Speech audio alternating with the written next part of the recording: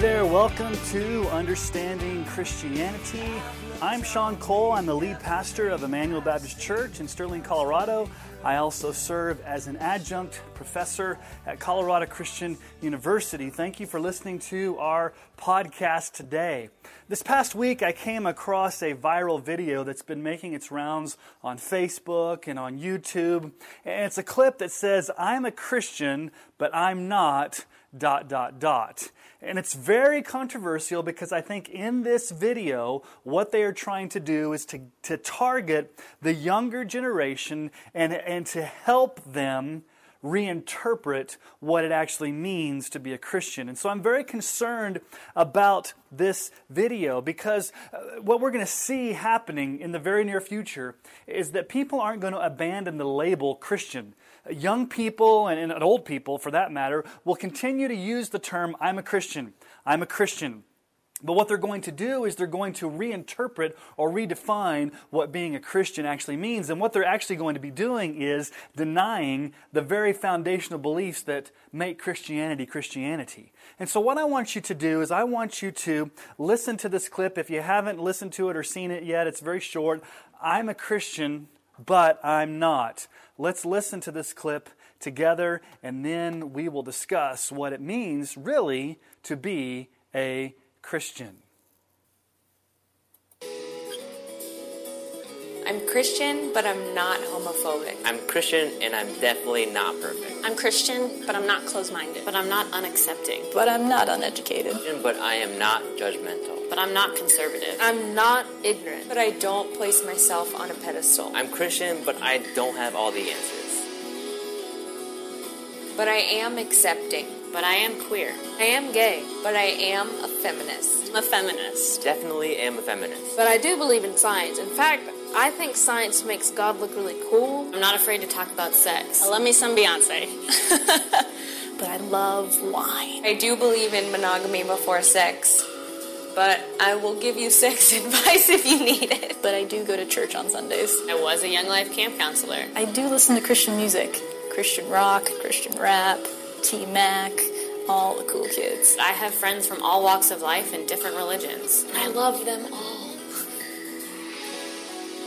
I guess what I'd like people to know about Christianity today is that we're all kind of not crazy. We shouldn't be judged on just the people that you see in the media or just the people that you've met in your everyday life. Every Christian is different, and we deserve a chance to explain ourselves. A lot of people think that Christianity ruins people, but to me, I think it's people that are ruining Christianity. You never really see the good that happens. You only see the hypocrites and the people who put themselves on a higher pedestal. But at its core, it really is about love and acceptance and being a good neighbor. Just because we prescribe to a faith that has some really terrible people in it doesn't make all of us terrible. I don't think that Christians should judge people for who they are and what they do. I think everybody is in a different part of life on their own path to wherever they're trying to go. We're all people, and I think love is the most important thing.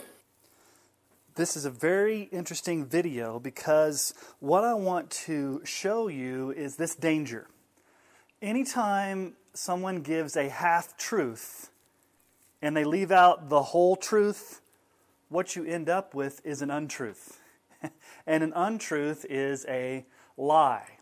What they've tried to do here is to reinterpret Christianity by saying, listen, we know, basically the underlying assumption in this video is we know that the culture thinks Christians are wackos, Christians are fundamentalists, they're weird, they're bigoted, they're dogmatic, they're closed-minded. We want to totally blow that paradigm out of the water and tell you what a real Christian really is. And so we want to talk about how we're accepting of alternative lifestyles. We really are open about sex. We're accepting. We're not crazy. Everything's about love and acceptance and being a good neighbor. And so one thing that they absolutely left out was anything about Christ. It was a Christless Christianity. It was a crossless Christianity. It was a gospel-less Christianity, which is no Christianity at all. So this is very dangerous. It's very subtle.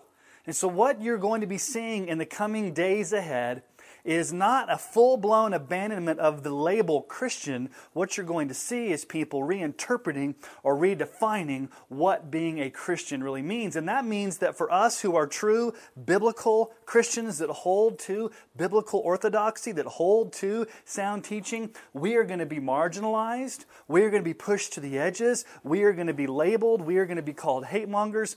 And we are going to be the ones that are going to look crazy to the culture. Whereas when people think about Christians, there's going to be two different categories. There's the accepting, loving, affirming Christians that they talk about in this video versus the true, regenerate people of God.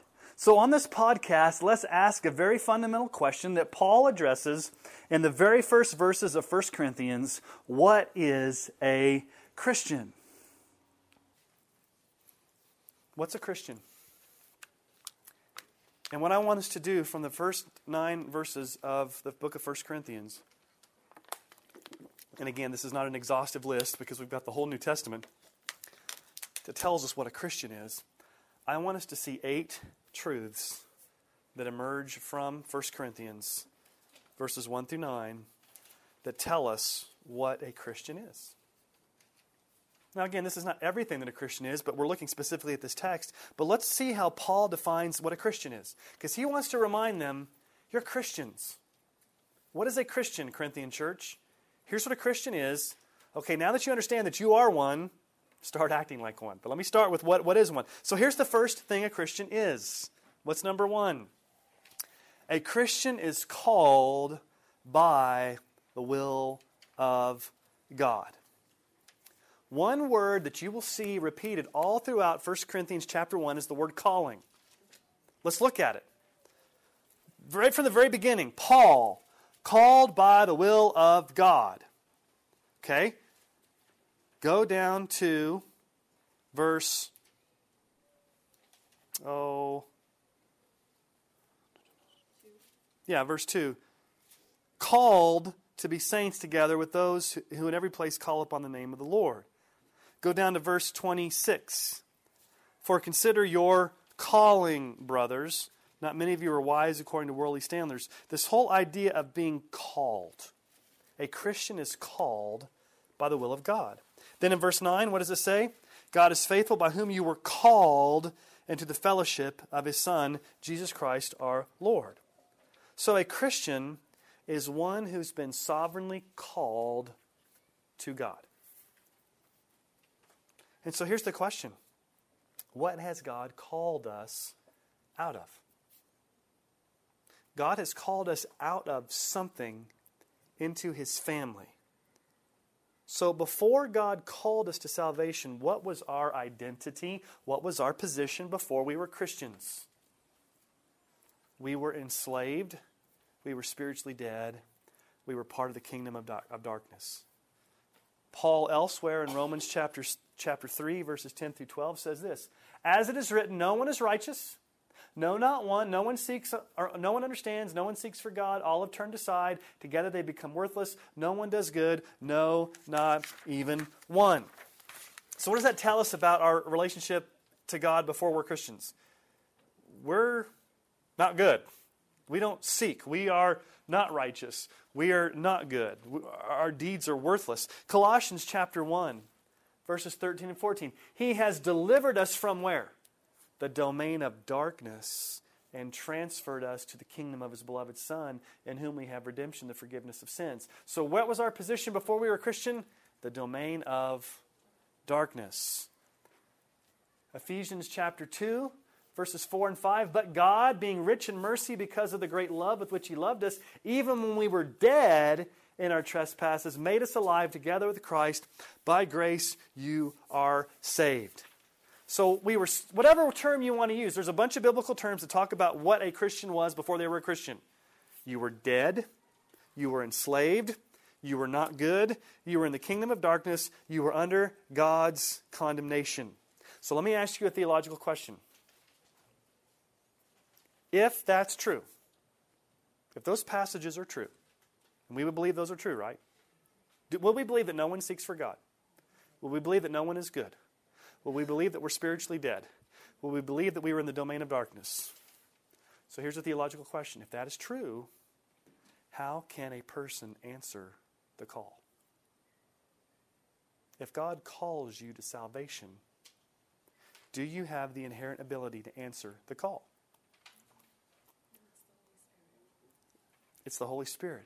Now, before you answer that question, let me give you an illustration from John chapter 11. We see it illustrated. Jesus illustrates it for us in the death of Lazarus.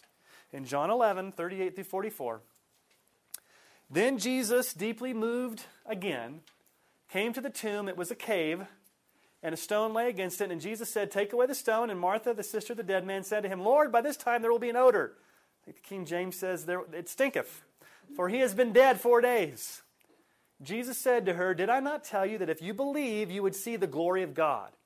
So they took away the stone, and Jesus lifted up his eyes and said, Father, I thank you that you've heard me. I knew that you always hear me, but I said this on account of the people standing around, that they may believe that you sent me. When he said these things, he cried out with a loud voice, Lazarus, come out. The man who had died came out, his hands and feet bound with linen strips, his face wrapped with the cloth. And Jesus said to them, unbind him and let him go. So let me ask you just a question. Does it make sense to call to a dead man and ask him to come out of the tomb? Does it make any logical sense? If you're standing there at the tomb and Lazarus has been dead for 4 days and Jesus calls him, Lazarus, come out. What are you thinking? Can a dead person get up and walk out? Without Jesus there. Okay, let's just say without Jesus there. Without Jesus there, without Jesus there, can it do that? So how can Lazarus respond to the call? If Jesus says, Lazarus, come out, if he says, I'm not dead yet, he's watched a lot of Monty Python episodes and he's not dead. Okay? So here's the issue. When Jesus calls, there's power in the call to affect the spiritual life that allows the person to answer the call. You understand that?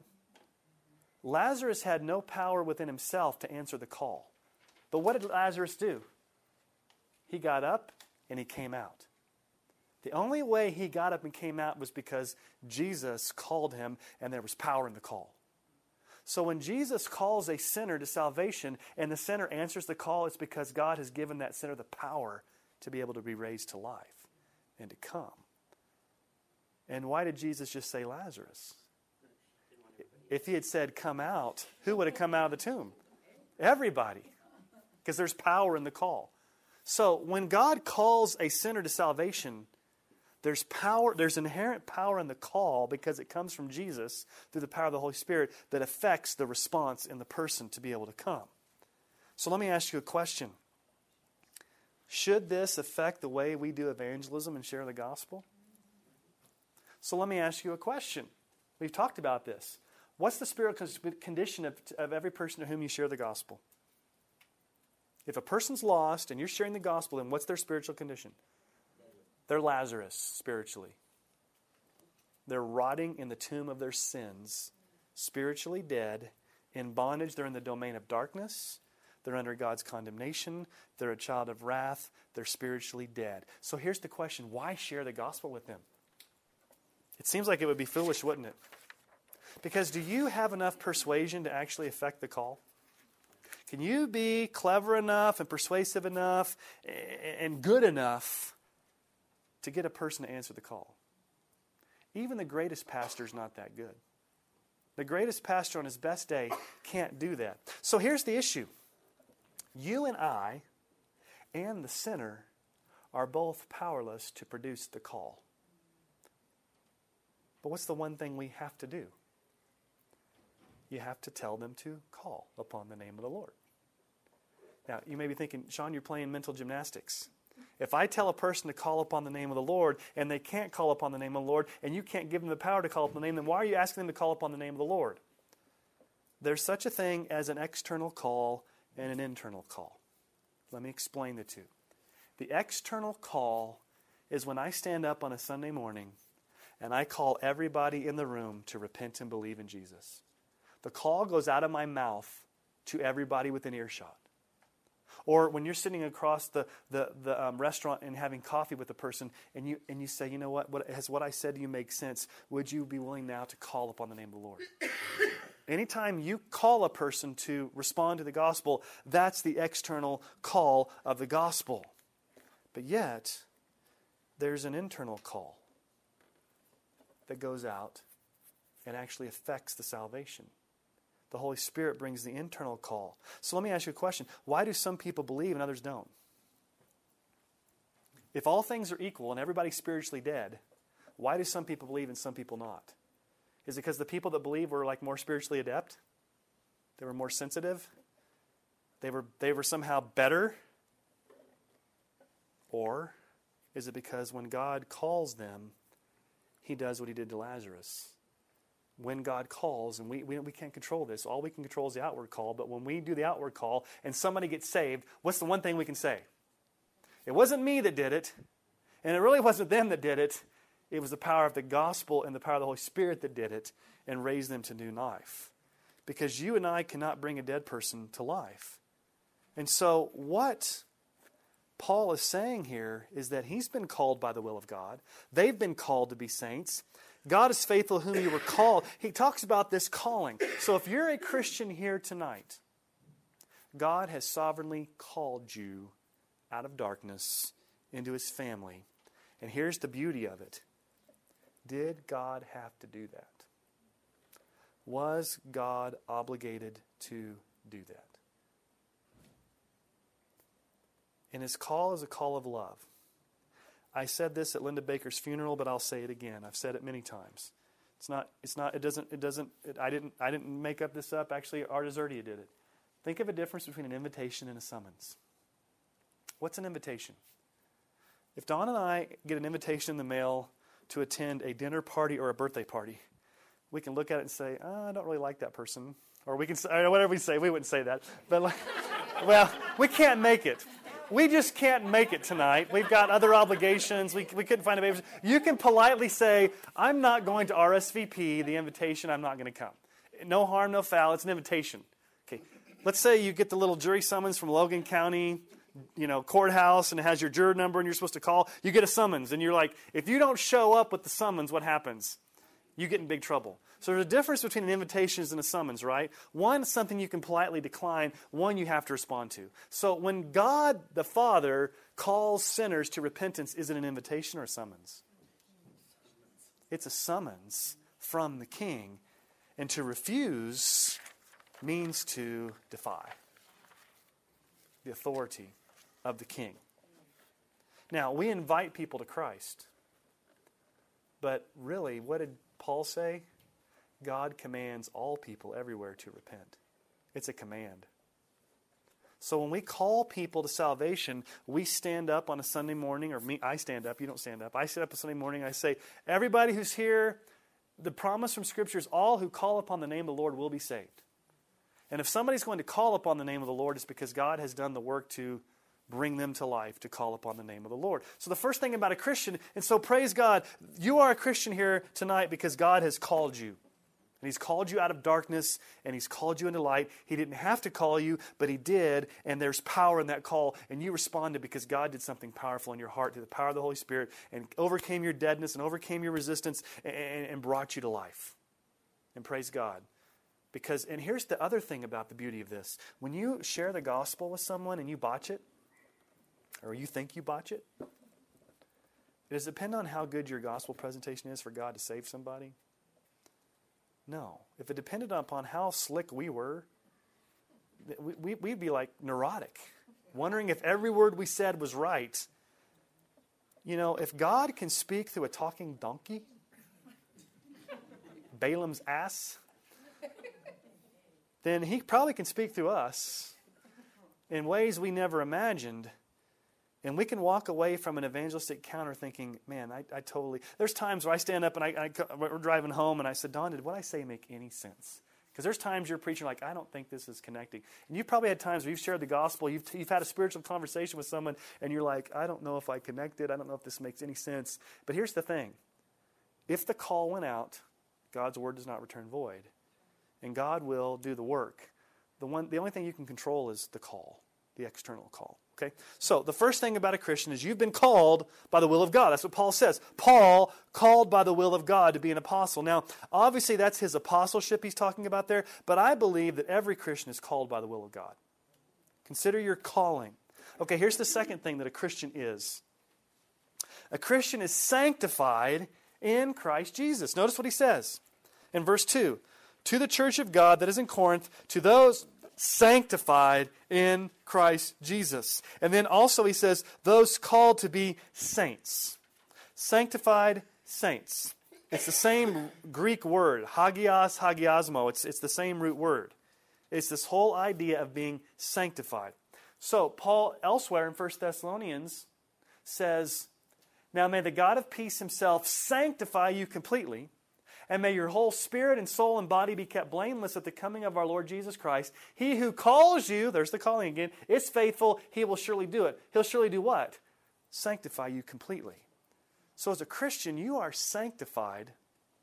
You are holy. You are a saint. Hebrews 10:10. And by that we will have been sanctified through the offering of the body of Jesus Christ once and for all. Now, I want to teach you a little bit of Greek grammar here because it's important. When Paul says to those sanctified, this is in what we call the perfect tense. There's a different past tense actions in the Bible.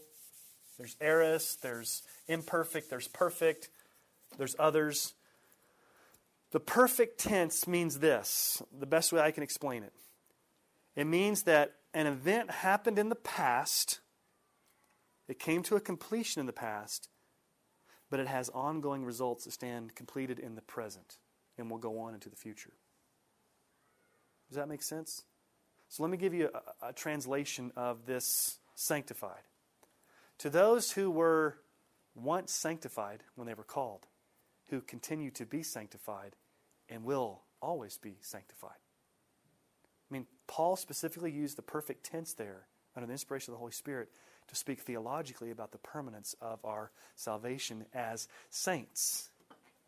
So it means this. We're called to be saints. We're called to be saints and sanctified. And so what Paul is addressing here is our position. He's talking about our position first, not our practice, not our progress, because obviously we have periods of greater holiness in our behavior than others, aren't you? I mean, how many people here are perfect every day? I've drawn this many times.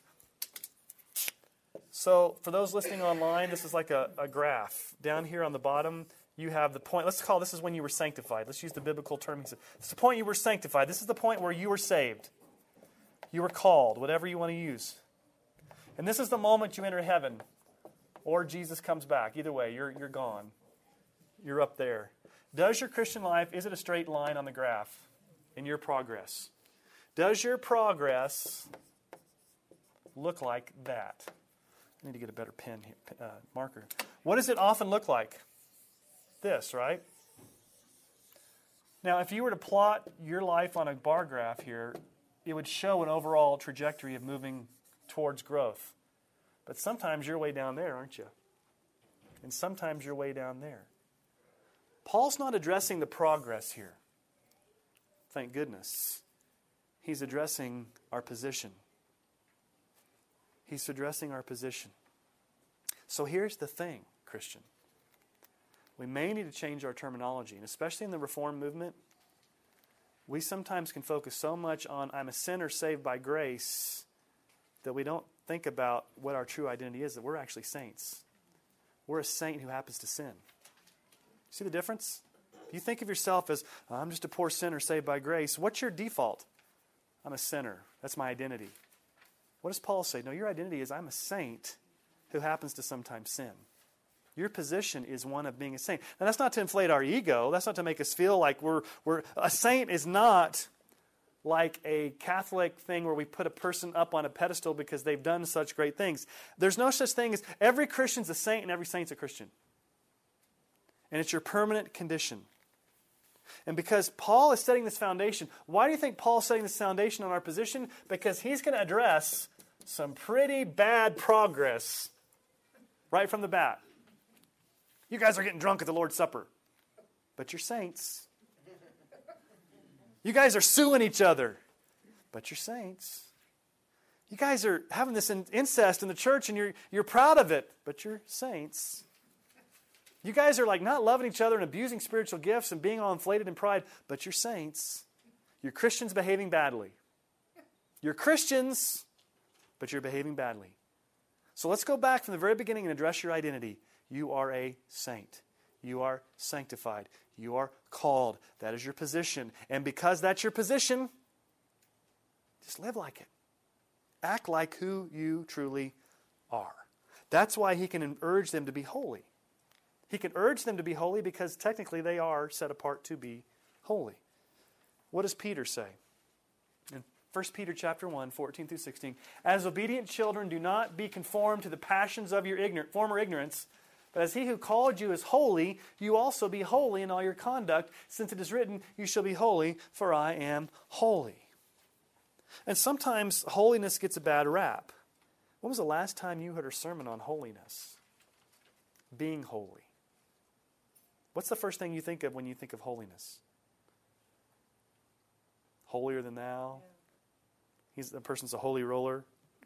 What we've done is we've often equated holiness with certain behaviors that certain churches don't do. We don't drink.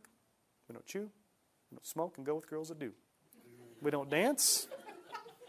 We don't play cards. We don't go to movies. We only use what we do is we often put holiness in terms of outward behavior as opposed to holiness as a condition of who we are as a Christian, and therefore we should live a life sanctified. Sanctified simply means you're set apart by God. You're set apart for a purpose. God has called you out of darkness and He set you apart for a purpose. Okay? So the first two things. Number one, we've been called out of darkness into light. And number two, we've been set apart. We've been sanctified. We are saints.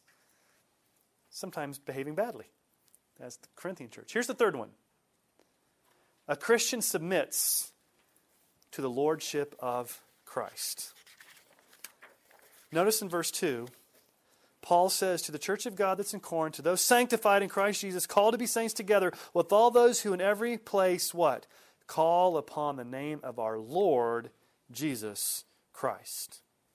Lord Jesus Christ. From the very beginning, Paul establishes the Lord Jesus Christ. Now, he didn't say Savior Jesus Christ. Is there anything wrong with calling Jesus Savior?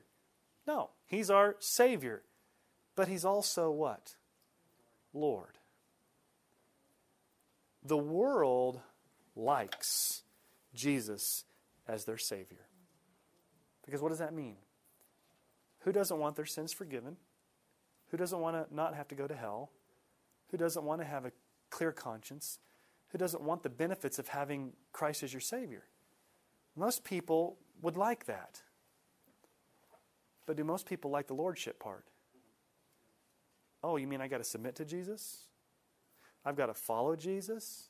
I've got to obey Jesus? He's got to be number one in my life. I've got to adjust my life under His priorities as opposed to my own. I've got to die to self and live for Him. No, thank you.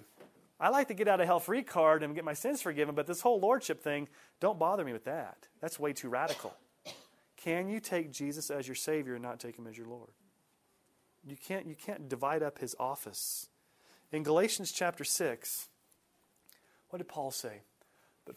But far be it from me to boast, except in the cross of our Lord Jesus Christ, by which the world has been crucified to me and I to the world. Paul says, if I'm going to boast about anything, if I'm going to live for anything, it's in the cross of Christ, and He's the Lord of my life. And I've said goodbye to the world, and I've attached myself to Christ as my Lord. And then we know what Philippians 2, 9 through 11. Therefore God has highly exalted Him and bestowed upon Him the name that's above every name, so that at the name of Jesus every knee should bow in heaven and on earth and under the earth, and every tongue confess that Jesus Christ is Lord, to the glory of God the Father. Listen to a quote from A.W. Tozer. You got to read Tozer. Here's what he says. The Lord will not save those whom He cannot command. Just stop right there. you can't be saved unless you're willing to be commanded by Jesus. That goes against our evangelical culture. That's not easy believism. What's easy believism? Oh, just say this quick prayer and ask Jesus in your heart and go live however you want. Jesus, the Lord will not save those whom He cannot command. He will not divide His offices. It should be can't. You can't believe in a half Christ. We take Him for what He is, the anointed Savior and Lord who's King of kings and Lord of lords. He would not be who He is if He saved us and called us and chose us without the understanding that He can also guide us and control our lives. It's a great quote. I just love, the Lord will not save those whom He cannot command. Okay, so number 1, we've been called. Number 2, we've been sanctified. Number 3, we've called upon, or we've submitted to the Lordship of Christ. Here's the 4th one.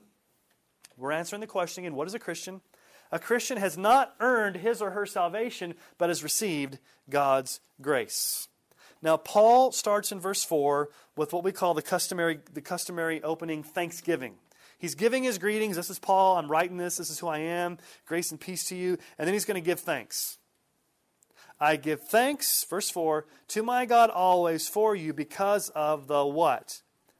Grace of God that was given you in Christ Jesus. I want you to pay careful attention to the wording. Every word matters in Scripture. It's not haphazard why the words are there. If we believe that every word is inspired down to the actual construction of the word, what does it say about grace? It was what? It was given. The grace was given to you. Now, I'm going to may blow your minds here for just a minute, and you may disagree with me. There's a difference, I believe, and you can disagree with me on this. This is where you're free to disagree. I'm giving you my opinion. I think there's a huge difference between grace being offered and grace being given. Because I don't think grace, by its definition, can be something that's offered. Because grace, if God offers grace, it means it's something that He holds out for us to take. And what have we seen? Can we hold out and grab it? If we're spiritually dead and God offers us grace, do we even have the ability to receive it? I personally believe we don't. I believe grace is given in the sense that when it's given to us as a gift, there's the power to be able to even receive it. Now, let's just talk about grace for a moment. Let's just define grace, because I think sometimes we forget. God is not obligated to give it. Is God obligated to give grace? He is not bound to give it, and He is not under compulsion to give it. Then the question is, well, then why does God give grace? And the biblical answer is, because God gives grace. It's because God wants to. It's in His nature to do so. This is what we call a divine passive in the original language. A divine passive means, let's just talk about a passive verb for a moment. I know sometimes we get into the grammar and sometimes it's a little bit too deep for some of these discussions, but a passive verb. What is a passive? A passive versus an active verb. In an active verb, who's doing the action? You're doing the action. In a passive verb, who's doing the action? Somebody else is doing the action that's acting upon you.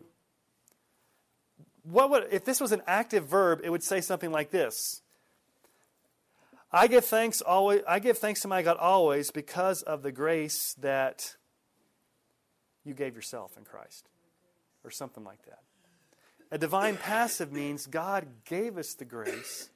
He's the one that gave it to us. We didn't earn it. We didn't deserve it. We're the recipients. And so grace, by its very definition, grace ceases to be grace if it can be coerced. Grace ceases to be grace if it can be obligated. Grace ceases to be grace because if God were obligated to give it, it wouldn't be grace. What would it be? Something that He owed us. What does God owe us? Wrath, hell, destruction, condemnation. That's what He owes us. The wages of sin is what? Death. God chooses not to give us what He owes us. What does He choose to give us? What He does not owe us, which is grace. And He withholds what we should have, and that's mercy. Listen to Martin Lloyd-Jones. Martin Lloyd-Jones has said this: the whole glory of God, the whole glory of salvation is that though we deserve nothing but punishment and hell and banishment out of the sight of God to all eternity, yet God in His own love in grace and wondrous mercy, has granted us this salvation. So let's just pause and ask the question, who are we as Christians? Number one, we've been sovereignly called out of darkness into God's family. We've been called. Number two, we've sovereignly been sanctified and made saints. We've, three, called upon the sovereign Lord and submitted to His rule, and now God has sovereignly granted us grace instead of wrath. And so if that were all there was to be a Christian, we could just stop and jump for joy.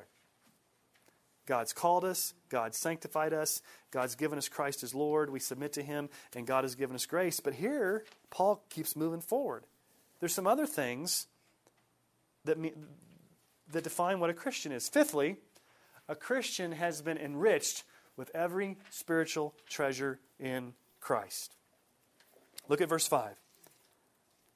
That in every way you were enriched in Him, Christ, in all speech and knowledge. Now, when he uses the word enriched here, Paul's not talking about material blessing. He's not talking about getting rich.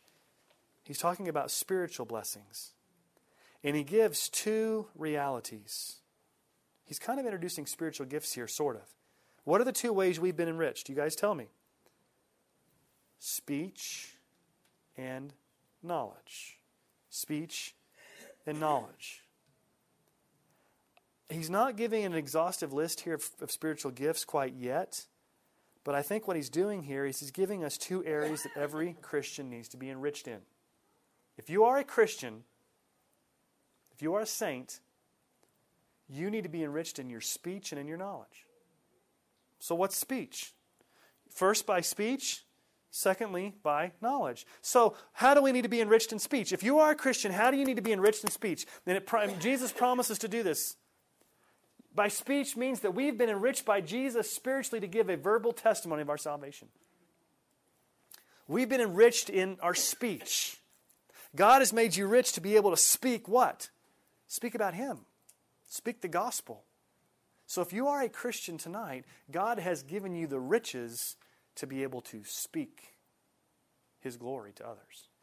Now, you may not think that you've been enriched, and we may live as paupers, not as rich people, but we've got a verse right here that says God has enriched you in all speech. You can give a verbal profession of the faith of Christ, which means that there's no such thing as a James Bond Christian. A James Bond Christian. A secret agent Christian. Is there such a thing as a Christian out there that doesn't tell anybody? I'm a secret Christian. I'm not going to let anybody know who I am. I'm going to kind of float through the alleyways, and I'm the invisible man. And if somebody, hopefully nobody will ever know I'm a Christian. I just kind of live my life. Can we do that as a Christian? What was Jesus' final words to us? You will be my witnesses when the Holy Spirit comes on me and gives you power. So a Christian, by definition, is one who gives verbal testimony. It speaks about Christ. You've been enriched to speak about Christ. So that's the first thing Paul says. You've been enriched with all speech. But secondly, what has he also enriched you with? All knowledge. Now, this is scary. You may not think you have a lot of knowledge about the Bible, but as a Christian, God's given you everything you need to know. He's enriched you with the capacity to understand truth. So let me just ask you a question as a Christian. What are the two biggest areas I think most Christians struggle in? I don't know what to say, and I don't know if I have enough knowledge. Would you guys agree with that? I'm afraid. And here's why we're afraid to share the gospel. We're afraid we're going to lose something. And what we're afraid we're going to lose is our reputation, our dignity, maybe our job, maybe a friend. Every time you share the gospel, there's going to be a loss. Fear of man. Don't ever fool yourself into thinking that when you share the gospel, there's no loss. You're going to lose something every time you share the gospel, because the very nature of the gospel is somewhat offensive. And the reason we don't share the offensive gospel is we're fear of losing something dear to us. And you fill in the blank whatever that fear is, whatever you're afraid to lose. My reputation, my dignity, my friends, my job. And in this country, we don't lose our life yet. But we have fears. So one of the big things we need to be enriched in is what? Being able to Speak. The other thing we need to be enriched in is what? You've been enriched with all knowledge. You guys think you know enough about the Bible? No. What do we need to be enriched in? As a Christian, Paul says here, you've been enriched with these things. So whether you know it or not, God has given you everything you need for life and godliness through the power of the Holy Spirit to be able to speak the gospel and to be able to know truth. So you may not think you speak well, and you may not think you know a lot, but I bet you in this room tonight you know a whole lot more than you think you know. And you could probably speak a whole lot more than you think you do. So God's enriched you in those areas. So here's the evidence that you're a Christian. What's the evidence you're a Christian? You are growing in speaking about Jesus and in your knowledge about Him. Speech and knowledge. And God's not stingy on this. The word's enriched. She didn't put the verse up there. 2 Peter 1:3. His divine power has granted to us all things that pertain to life and godliness, to the knowledge of Him who called us to His own glory and excellence. His divine power has granted to us all things, not some things, all things that pertain to life and godliness. Okay, sixthly, if that's a word. Sixthly, if I was a Puritan, I'd be like, point 21. You know, the Puritan sermons are like, they had like 25 points. Now to point 25, sub point 13. 3 hours later. Okay, sixthly, a Christian has had the testimony about Christ, the gospel, confirmed in them. Now, I need to probably spend a little bit of time explaining the language here, but look at verse 6. Now what did he just say? Let's look at the flow of thought here in the text. Context is everything. You've received grace. So what's verse 4? God's given you grace. What's verse 5? That grace has enriched you with everything you need for what? Speech and knowledge. In verse 6, Paul expands upon that. Even as the testimony about Christ was what? Confirmed about you. Confirmed. Now, what in the world does it mean that God has confirmed the testimony about Christ? Is Paul talking about them sharing their testimony, or is Paul talking about the gospel testimony of Christ? There's a difference, right? There's a difference between your personal testimony and the gospel. One is about how you got saved. One is about the death, burial, and resurrection of Jesus. Now, it's helpful to have both of those when we share the gospel. But here, he's talking about the testimony what? The testimony about Christ, which is what? The gospel. The death, burial, and resurrection of Jesus was confirmed. So what does confirmed mean? That word in the original language, she put it backwards. I'm missing some blanks here, guys. Let me give it to you. Some things weren't put up on the screen that should have been. The word confirmed means that God made it absolutely true and certain to you, and the gospel sets you upon your feet not to be moved. Okay? Here's what it means. The moment God called you, the moment God gave you His grace, the moment that the facts of the gospel were presented to you and you became a Christian, you believed it as absolutely true and staked your life upon it and set yourself up on the foundation of the gospel, never to be moved from it. So it means that as a Christian who has one time been confirmed in the gospel that was absolutely true, how should you be acting and speaking and knowing today? What should your knowledge and your speech be like today? You should still have that same what? Foundation. But a lot of times what happens with Christians today? Are we as bold as we were when we first got saved?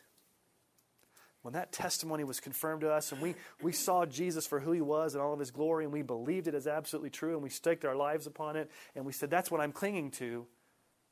That's what makes you a Christian. That was confirmed in you. Do we see Christians today not standing upon that and becoming what I call evangelifish? They have no backbone. They're denying the gospel. So as a Christian, are you standing firm on your faith? So what is a Christian? A Christian is one who stands firm on his or her faith. Okay, seventhly. I said there were 8, so we're almost done. Seventhly, a Christian has been sovereignly endowed with a spiritual gift. Now look at verse 7. Paul says, so that, he's got a lot of evens and so that you are not lacking in any spiritual gift as you wait for the revealing of our Lord Jesus Christ. You're not lacking in any spiritual gift. So you're not lacking.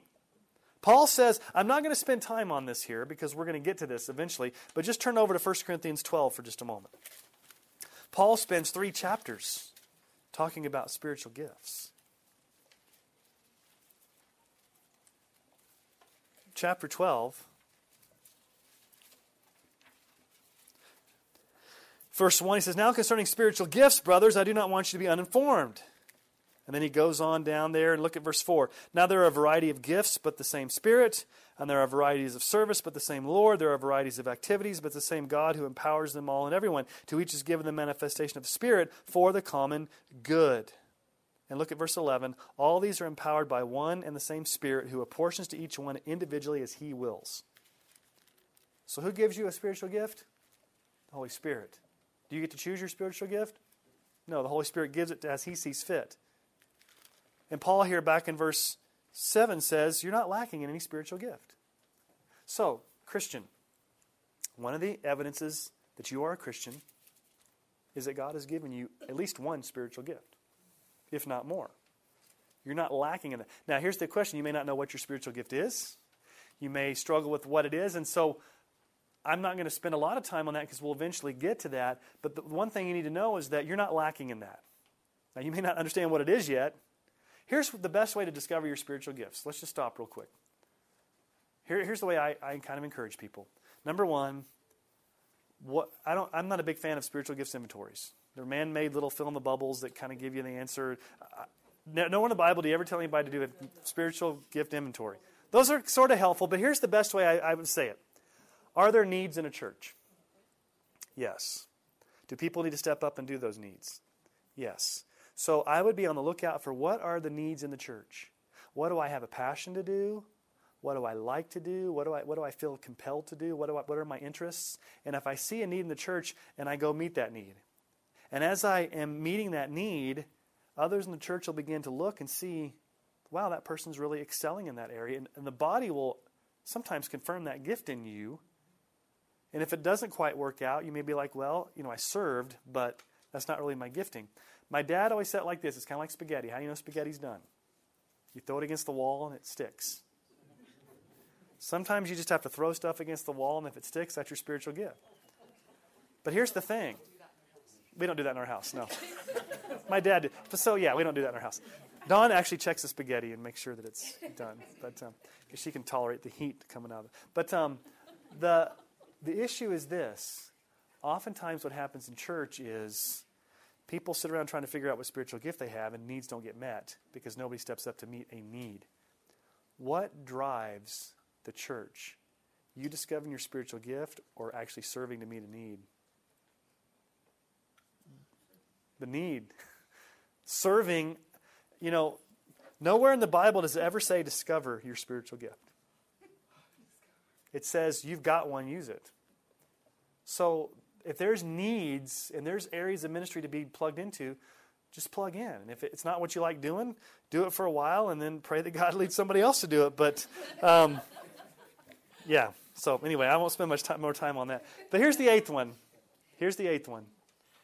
A Christian will experience eternal security by God's sustaining grace.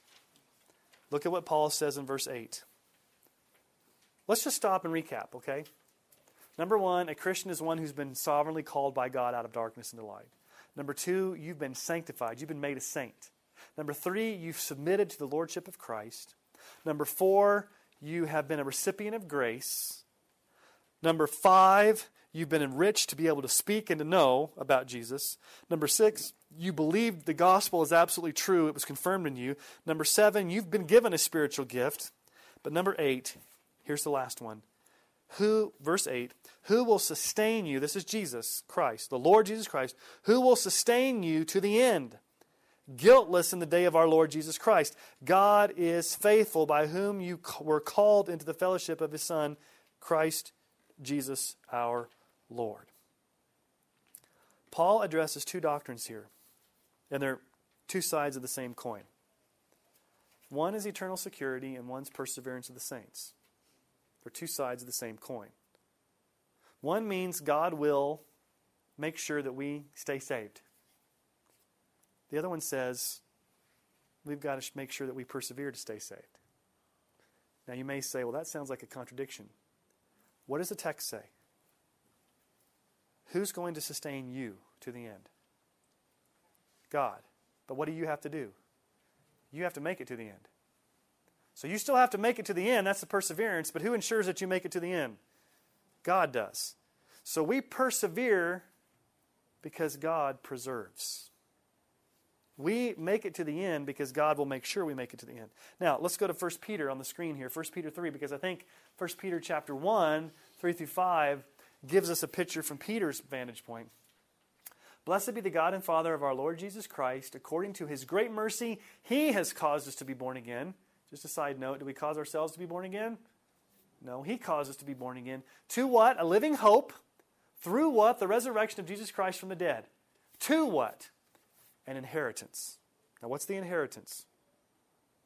Heaven. And how does He describe that? It's undefiled. It's imperishable. It's unfading. And where is it? It's kept in heaven for you, who by God's power are what? Being guarded through faith for salvation ready to be revealed in the last time. So what Paul is saying here, or what Peter's saying here, is that, okay, God's caused you to be born again. And God has your inheritance waiting for you in heaven. It's undefiled. It's kept there. It's on permanent reserve for you there. It's like this. One time, Don and I think you've heard the story, don't ever wait to the last minute to go get a hotel when you're going through Alamosa. No, it's just whenever we go anywhere, there's a baseball tournament. So, we were we went up backpacking, and it started raining, and so we came down the mountain, and we were going to drive all the way back to Colorado Springs, and it got really too late, so we're like, let's stop in Alamosa. It's like the closest town or whatever. And I'm like, well, we could probably make it to Pueblo, but it's getting late. Well, there's this big, huge baseball tournament in Alamosa that night. So we go to every hotel. No vacancy. So finally we get to the very last hotel.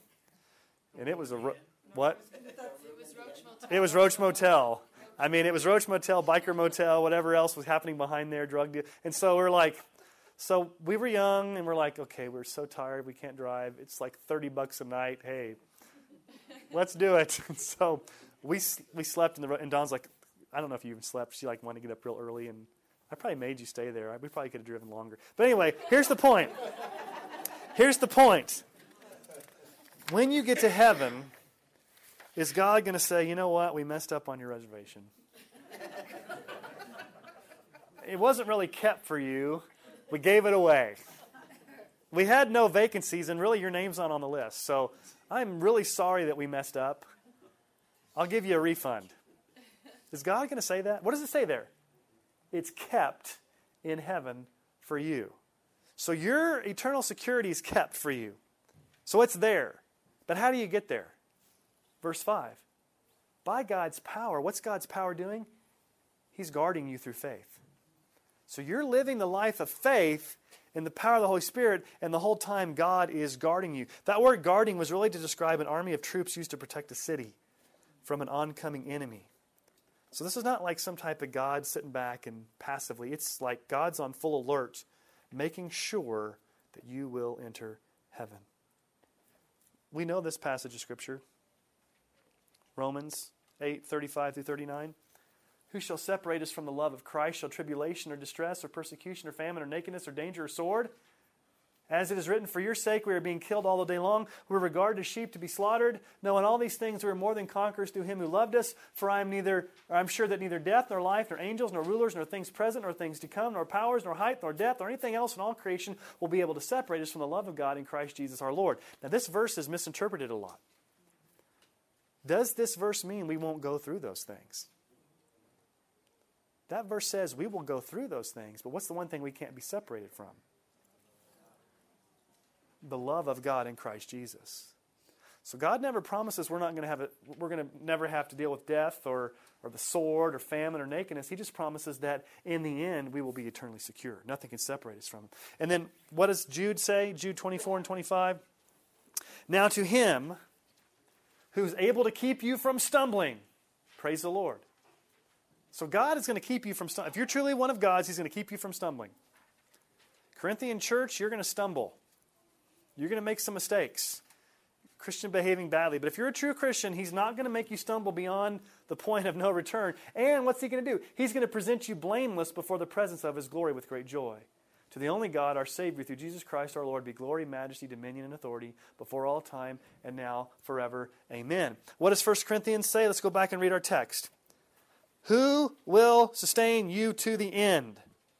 God will sustain you to the end, guiltless, meaning what? The day you enter heaven, you're not going to have any guilt. You're going to be able to enter. Your reservation is going to be kept. But look at verse 9. God is faithful. We will eternally persevere because God is faithful to make sure that we eternally persevere. So, if we look at the opening greeting and thanksgiving of 1 Corinthians, we see what it means to be a Christian. And so I've kind of summarized it in some statements here. Before time, God planned me to be saved. In a point in time, God called me to be saved. Right now, God is working in me to keep me saved. In the future, God will guarantee that I am eternally saved. Think about that. Your salvation happened before time. It happened at a point of time. It's happening now and it will happen in the future. You were saved. You are being saved. You will be saved. God is faithful to do that. So, before we begin to act like Christians, what does Paul want to stop and do? He wants to remind them that you are Christians. And every time Paul's going to address an issue, he's going to go back and say, remember who you are. You're a Christian behaving badly. That's not your identity. You may be acting like that right now, but that's not who you are. Who are you? You're a called one. You're a saint. You've been sanctified. You belong to the Lord. God's made you not guilty. You've been enriched with everything that you need. Now, remember this, Corinthians. Remember who you are, because you're not acting in line with who you are.